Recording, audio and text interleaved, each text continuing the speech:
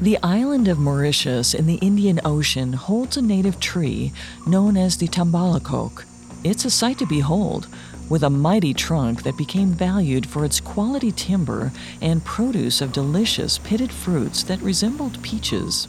Yet by 1973, the researcher Stanley Temple feared the species was vanishing. But what could harm such a sturdy tree on the same island where it had thrived for centuries? Temple suspected that the extinction of another native species of Mauritius was directly tied to the decline of the tambalakok. He believed that this vanished species' digestion was the key to spreading the tambalakok seeds across the island.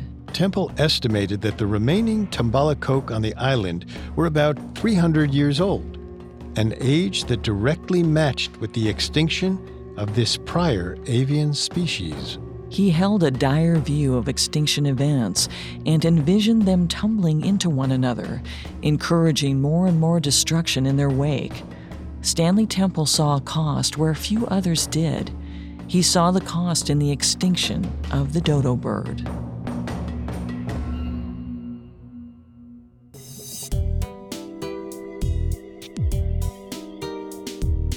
Hi, I'm Molly. And I'm Richard.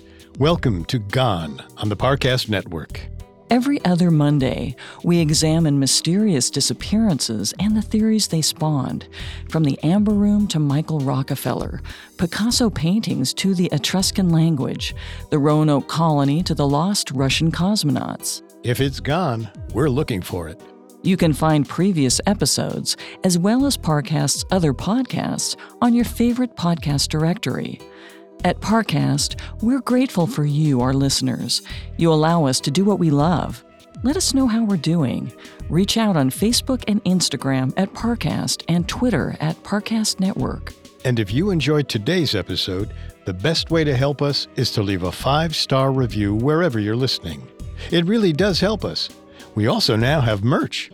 Head to parcast.com/merch for more information. Today we'll be looking into the disappearance of the dodo bird from its natural island environment and from the face of the planet itself. The dodo has become a historical joke. Its name is even used as an insult for those deemed less intelligent. That's why it's been so easy for humanity to write off the dodo's extinction as something natural, a foregone conclusion for a species designed poorly from the beginning. However, there's more nuance to the tale of the dodo than most people realize. Today, we're going to explore the depth and dignity that history has denied this flightless island dweller. We'll see that this bird's untimely end had more to do with mankind's own carelessness than the dodo's. And we'll try to untangle the complicated story that came in the wake of their extinction, because the true mystery surrounding the dodo bird isn't so much how it went extinct, but why it took us so long to find a complete fossil record of the bird. The hunt for its history is a generational saga. It involves both conniving paleontologists and persistent researchers like Stanley Temple, and it spans centuries of exploration and science. In the end, it's a story that depends on those who refuse to give up on this strange, misunderstood bird that became a laughingstock of history. A species and its environment are always tied together in an intrinsic way. For the island Mauritius, that beginning was over 8 million years ago, when a volcanic explosion beneath the Indian Ocean created an island 1,200 miles off the coast of Madagascar. At only 790 square miles, Mauritius isn't very large. It's about 3/4 the size of Rhode Island. It's quite rocky, and the land in the middle of the circular mountain range gradually rises to over 1,000 feet above sea level. This plateau is what led to Mauritius's surprising biodiversity. Protected and isolated from climate elements and separated from larger, dangerous predators, both plant and animal life came to thrive atop the island. The island's scope of life even descends beneath the ocean itself. Mauritius is surrounded by the third largest coral reef on the planet. This guards the sea life that takes up residence in the lagoons inside Mauritius, like a great wall that repels invaders. Now, it's important to note that Mauritius wasn't a paradise. For every square mile of cool, dark forest, there were twice as many vast and rocky expanses, open to harsh sunlight and chaotic weather patterns. Yet its isolation provided a protective cover to the plant and animal life. It was a steady foundation upon which the living species could rebuild, even after huge disasters like drought or typhoons. It was a self-sustaining cycle of life that constantly made its denizens hardier and hardier. But strangely enough, there were no notable land mammals, just rare fish, reptiles, and, of course, over 30 species of birds. The evolutionary path of birds is unique in some ways. If the conditions in one place are hostile, birds have the ability to travel a great distance in search of a new home.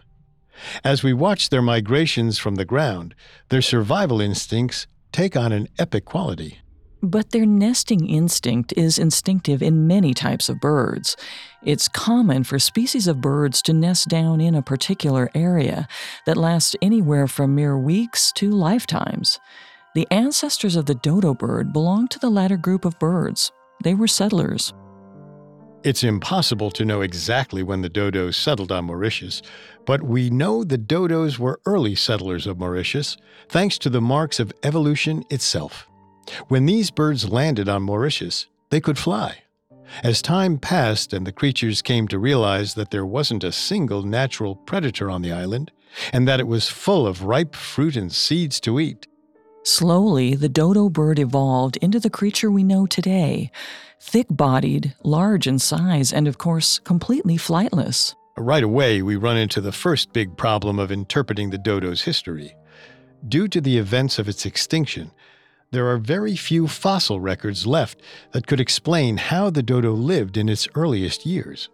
For decades, the only research into dodo physiology and behavior mostly came from one area on Mauritius, a veritable bone graveyard, the creation of which also serves as a perfect illustration of the dangers of life in close, isolated proximity. 4,200 years ago, this area on the island was a freshwater lake, now called Mer au Songe, until one of Mauritius's severe droughts reached its peak, and the size of the lake shrank in response. The local species panicked. They all crowded into the shrinking lake, desperate for water, and unwittingly spreading bacteria all throughout the communal watering hole. Soon enough, the lake was a toxic swamp, littered with the corpses of dead animals, including dodo birds. Today, the ground beneath the swampland of Mer au Songe has provided scientists with the most varied access to the dodo skeleton, although only in small pieces and parts. But there is one thing this fossil find definitely told us about the dodo as a species. Kenneth Rijsdijk, a researcher at the University of Amsterdam who extensively studied the dig site at Mer au Songe between 2005 and 2015, puts it this way: the dodo was a survivor. Although they died en masse in the toxic marshlands, enough dodos survived to maintain the population on Mauritius. They were one of the few species on the island to survive this massive die-out. They had the right genetics and physiology to carry on. History's joke was no joke after all, and as Rijsdijk also observes, the dodo's track record is still better than our own. At the time of their extinction, the dodo bird had survived for millions of years. So far, humanity has only managed about 200,000. The dodo was content on Mauritius, and the species lived exclusively, peacefully on the island for potentially 6 to 7 million years. But humanity has never been content with a single solitary environment. As a species, we needed to spread out. We needed to constantly explore until we had encountered everything this planet had to offer. That's what put us on an inevitable crash course with this humble avian species, humanity's own need to spread its wings and sail. While it's possible that Phoenicians, Arabs, and Portuguese sailors may have stumbled onto Mauritius decades earlier, the Dutch were the first official human colonizers of the island. A Dutch East Indian trading vessel anchored off the shore of Mauritius in 1598. While it may just be a myth, the first meeting of man and dodo allegedly went something like this. A Dutch sailor stepped onto a beautiful beach of white sand, overwhelmed by the beauty of the place. The mountain range hung overhead, backlit with bright sunlight. It seemed quiet. A large-breasted bird ran right up to the sailor. Its feathering ended right behind its eyes, as if it were wearing a veil.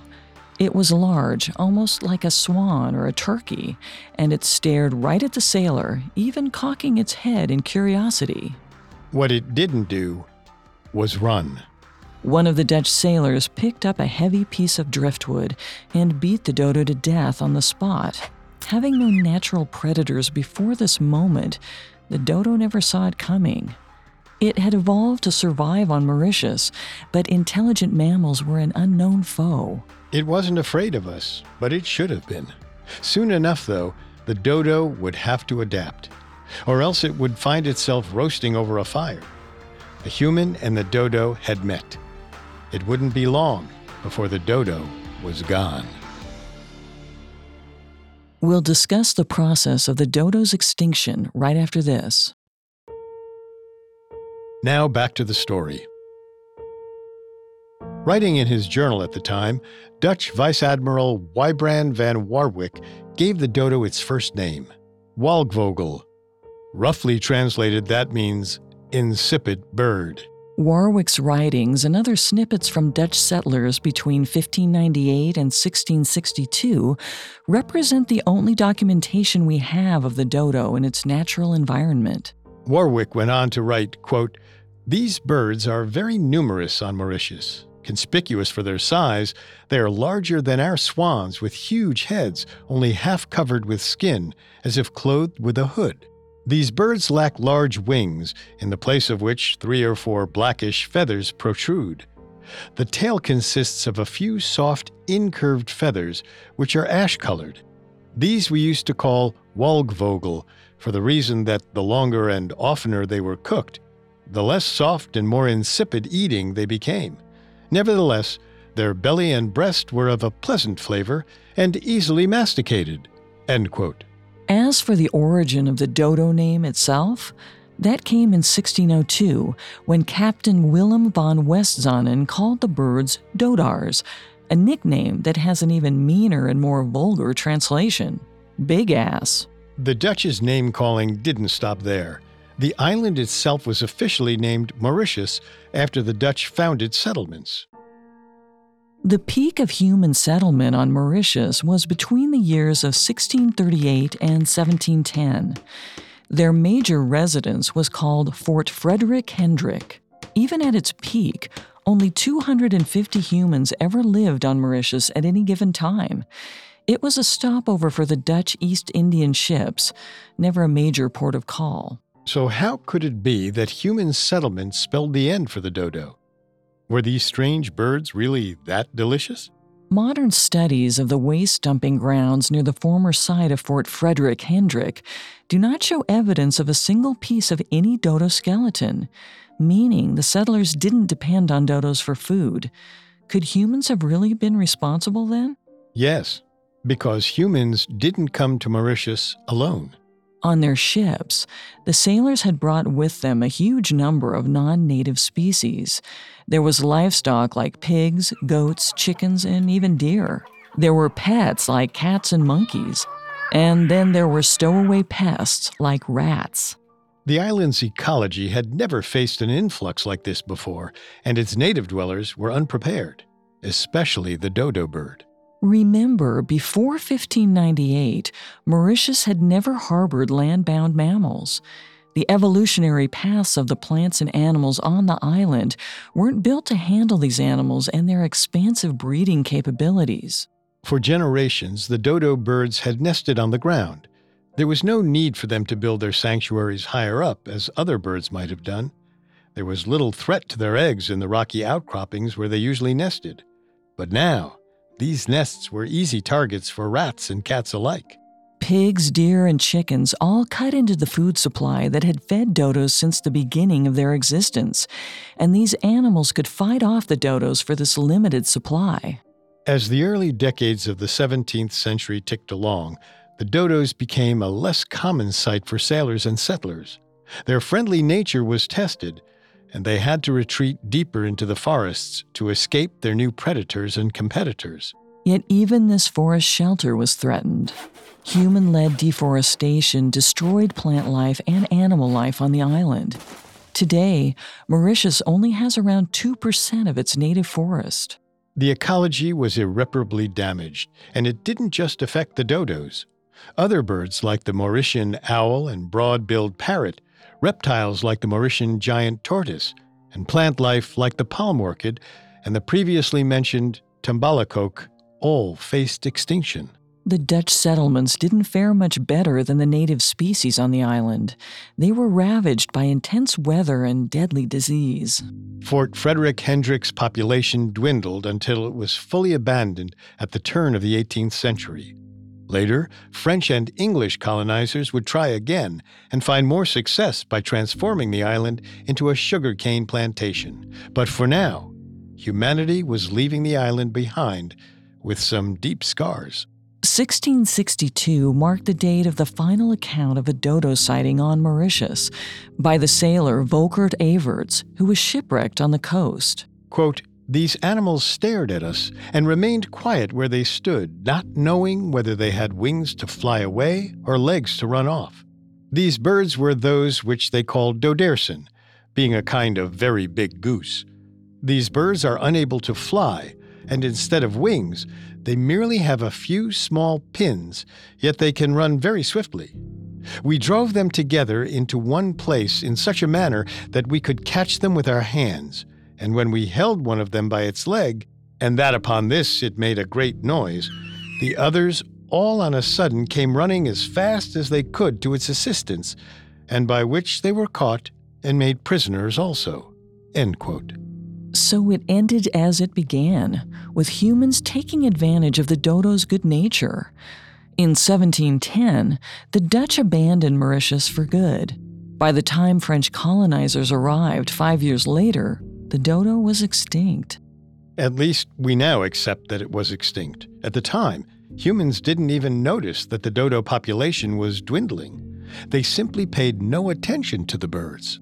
Extinction wasn't even in the scientific lexicon until paleontologist Georges Cuvier definitively proved it in 1796, over a century after the dodo's eradication. People just couldn't believe that it was possible for a living species to completely vanish. It was inconceivable when science was still so entangled with religion. Why would God create something that could be taken away with so little fanfare? Instead of accepting that the dodo was gone for good, people began to think of the creature as nothing but a legend in the first place. Even when an early 19th century scientific study polled the oldest people living on Mauritius, no one recalled the dodo. Misconceptions proliferated. Due to a lack of scientific drawings from direct observation on Mauritius, paintings of dodos tended to portray it as fatter than it actually was. There was an odd trend in 17th century European art to paint birds much larger and plumper than they were in reality. There were a few specimens brought back from Mauritius, dead and alive, but all were treated with a lack of respect. An English traveler reported seeing 2 living dodos in the possession of the Mughal Emperor Jahangir. Neither were ever bred, and they died in captivity. The dead specimens were treated as mere curiosities. A few stuffed dodos are mentioned in correspondence from the late 17th century, but no one who held on to these rare objects knew their worth. Not a single taxidermy dodo exists today. Famously, the Oxford University Museum received a dodo skeleton around the year 1656. While it's not known if it was a full specimen or not, it doesn't really matter anymore. Preservation techniques were not yet up to snuff back then. By the early 18th century, most of the skeleton had completely decomposed. The museum burned most of the bones away, leaving only the skull and a piece of one of the legs. Until the Mare aux Singes dig site was discovered in the middle of the 19th century, these 2 bones were the most prominent evidence that the dodo had ever existed at all. Other museums and displays sometimes claim to have a more complete fossil of the dodo, but these were almost universally pieced together from other birds, leading to further misconceptions and deceptions regarding the dodo's physiology and history. All of this confusion paints quite a picture of humanity's relationship with extinction. Recall that the process of extinction itself wasn't even widely recognized until Georges Cuvier presented his premier paper in 1796. Cuvier's research was based primarily on mastodon and large ancient elephant bones. Other scientists pushed back, claiming that the large species could have migrated to other parts of the world. People simply couldn't accept Cuvier's ideas until he dug up mastodon fossils right outside of Paris.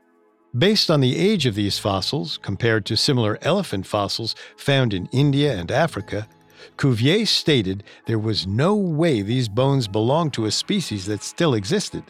There was literally nowhere for them to hide. It was time for humanity to face the truth. We had a major effect on the species living around us, to the point where we could completely wipe them out. The only way they could ever live on was through their fossil record and the research that followed. Yet, in the case of the dodo, that fossil record seemed tragically shallow, and thus our historical conception of the bird was very dim. To shine light on this forgotten bird, a dedicated few needed to fight to bring the story of the dodo bird back to life. We'll discuss the dodo's reemergence in the public consciousness after this.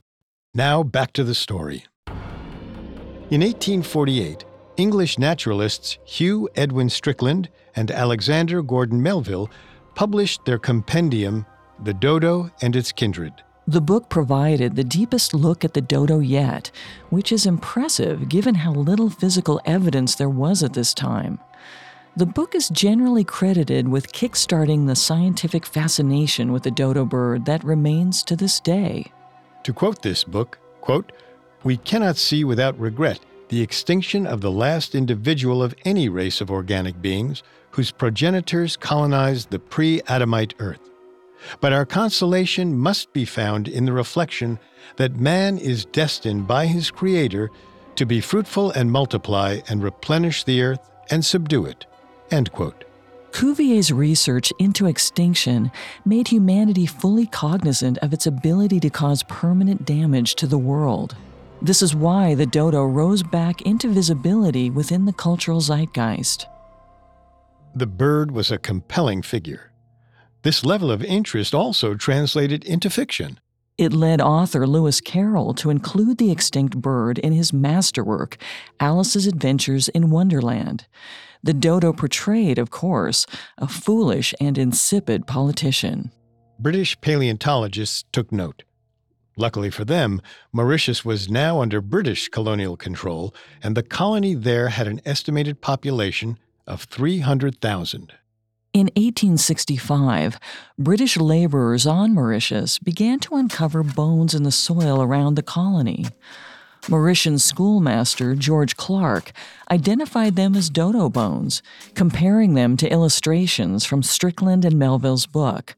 A larger dig was instituted on site. Humanity had just rediscovered Mare aux Singes, the toxic swamp that had killed so many animals over 4,000 years ago. This is when notorious fossil hunter, paleontologist, and anatomist Richard Owen enters the story. Owen was the first person to claim and popularize the classification order of Dinosauria.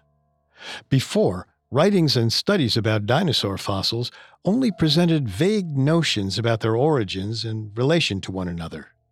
Owen coined the term dinosaur for the public consciousness through his writings in 1842. But he was infamous for being unreasonably dedicated to his own greatness. He was even a staunch critic of Darwin's theory of evolution, mainly, it seems, out of ego. As studies increasingly revealed the similarities between human and primate, Owen chose his hill on which to die, the brain. He refuted the idea that the minds of ape and man were linked in any direct way.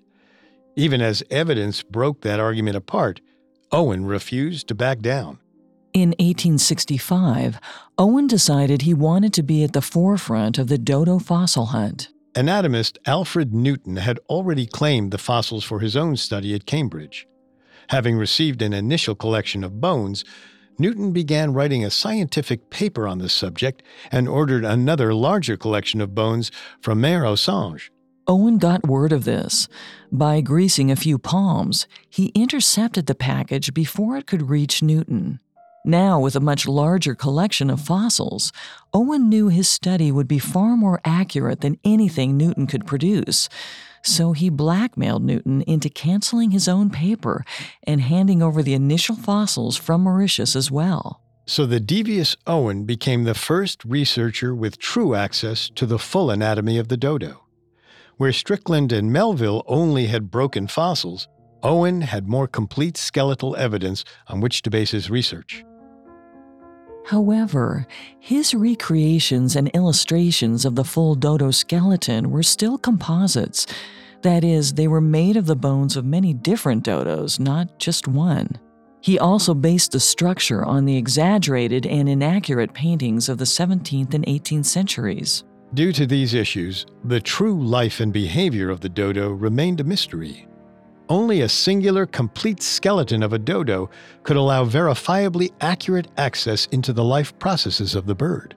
No such fossil was discovered at the Mère aux Singes dig.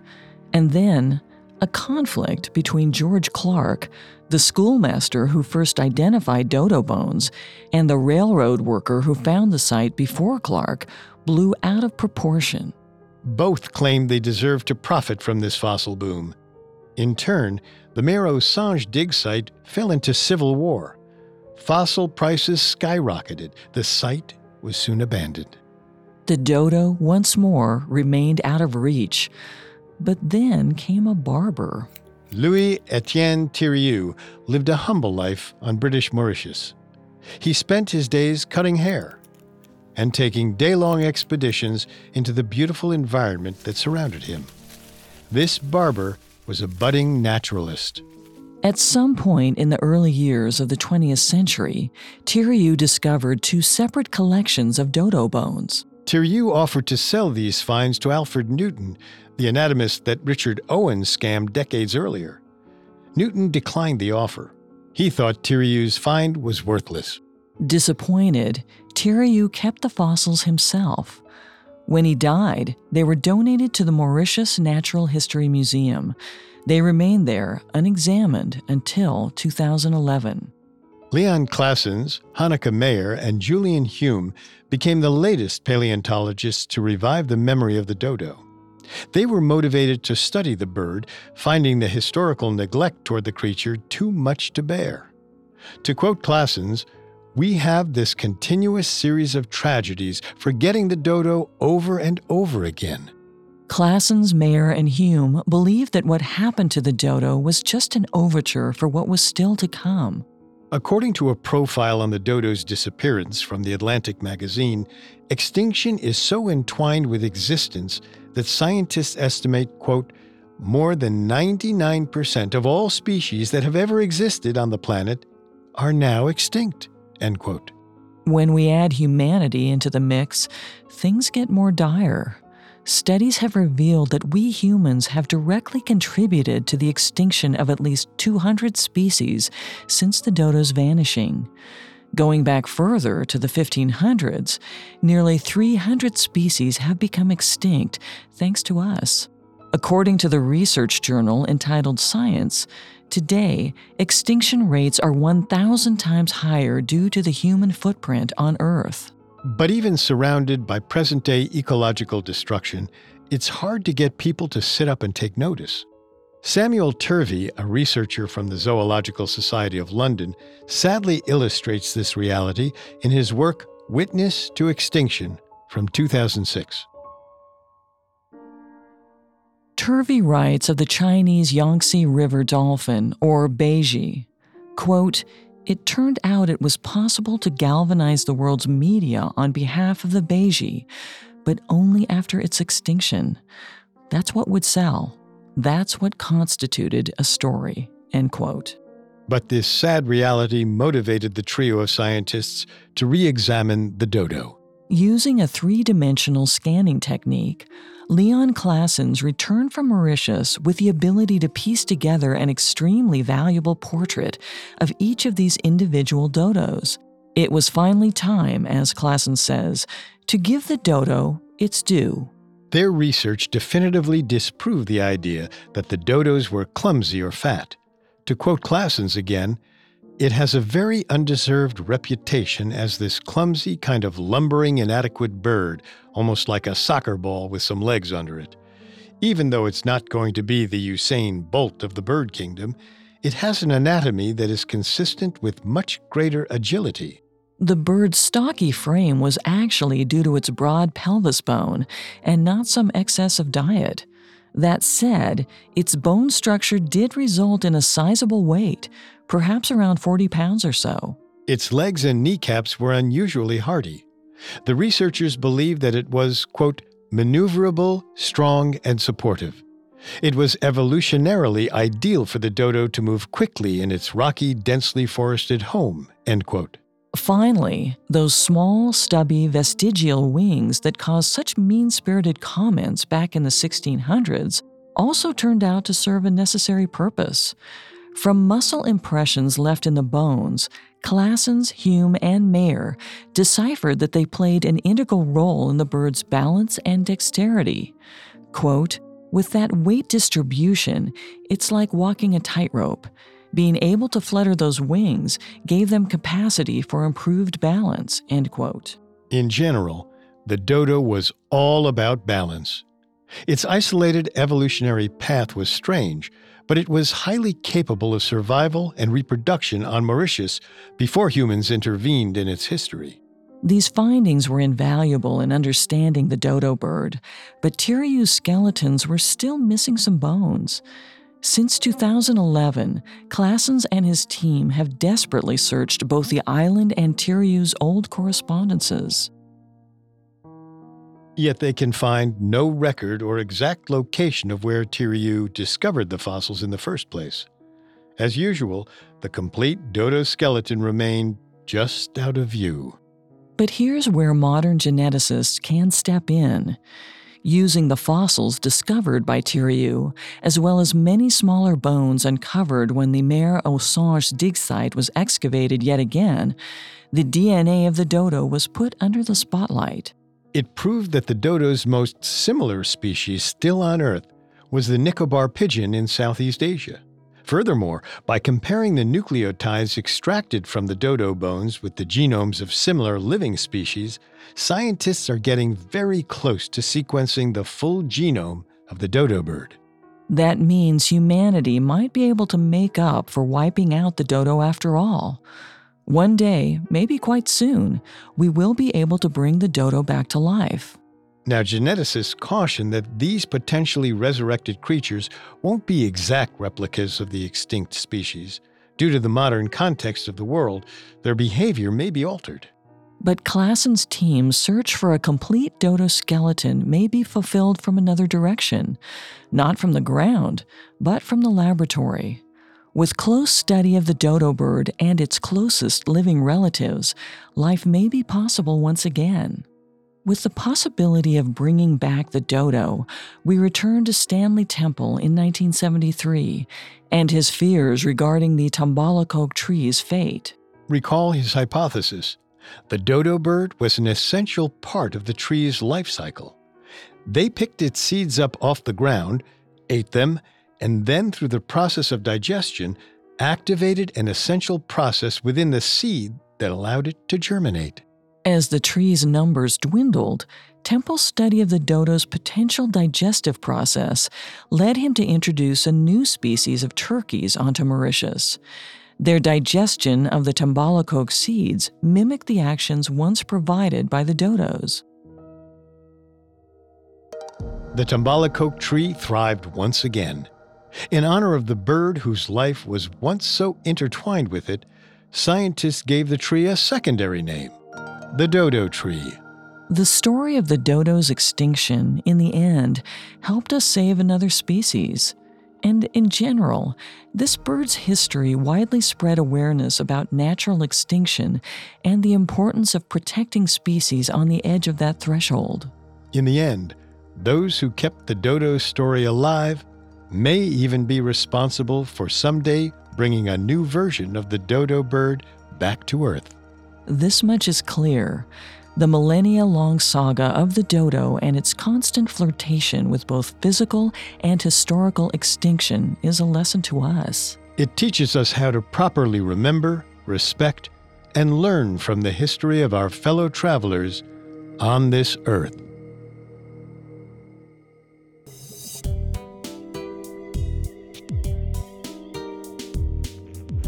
Thanks again for tuning in to Gone.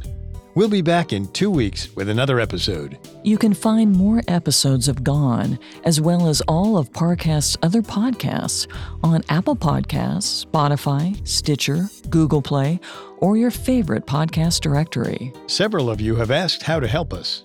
If you enjoy the show, the best way to help us is to leave a 5-star review. And don't forget to follow us on Facebook and Instagram at Parcast and Twitter at Parcast Network. We'll see you next time. Just because it's gone doesn't mean it can't be found. Gone was created by Max Cutler, is a production of Cutler Media, and is part of the Parcast Network. It is produced by Max and Ron Cutler, sound design by Carrie Murphy, with production assistance by Ron Shapiro, Paul Mahler, Maggie Admire, and Carly Madden. Gone is written by Jack Bentel and stars Molly Brandenburg and Richard Rossner.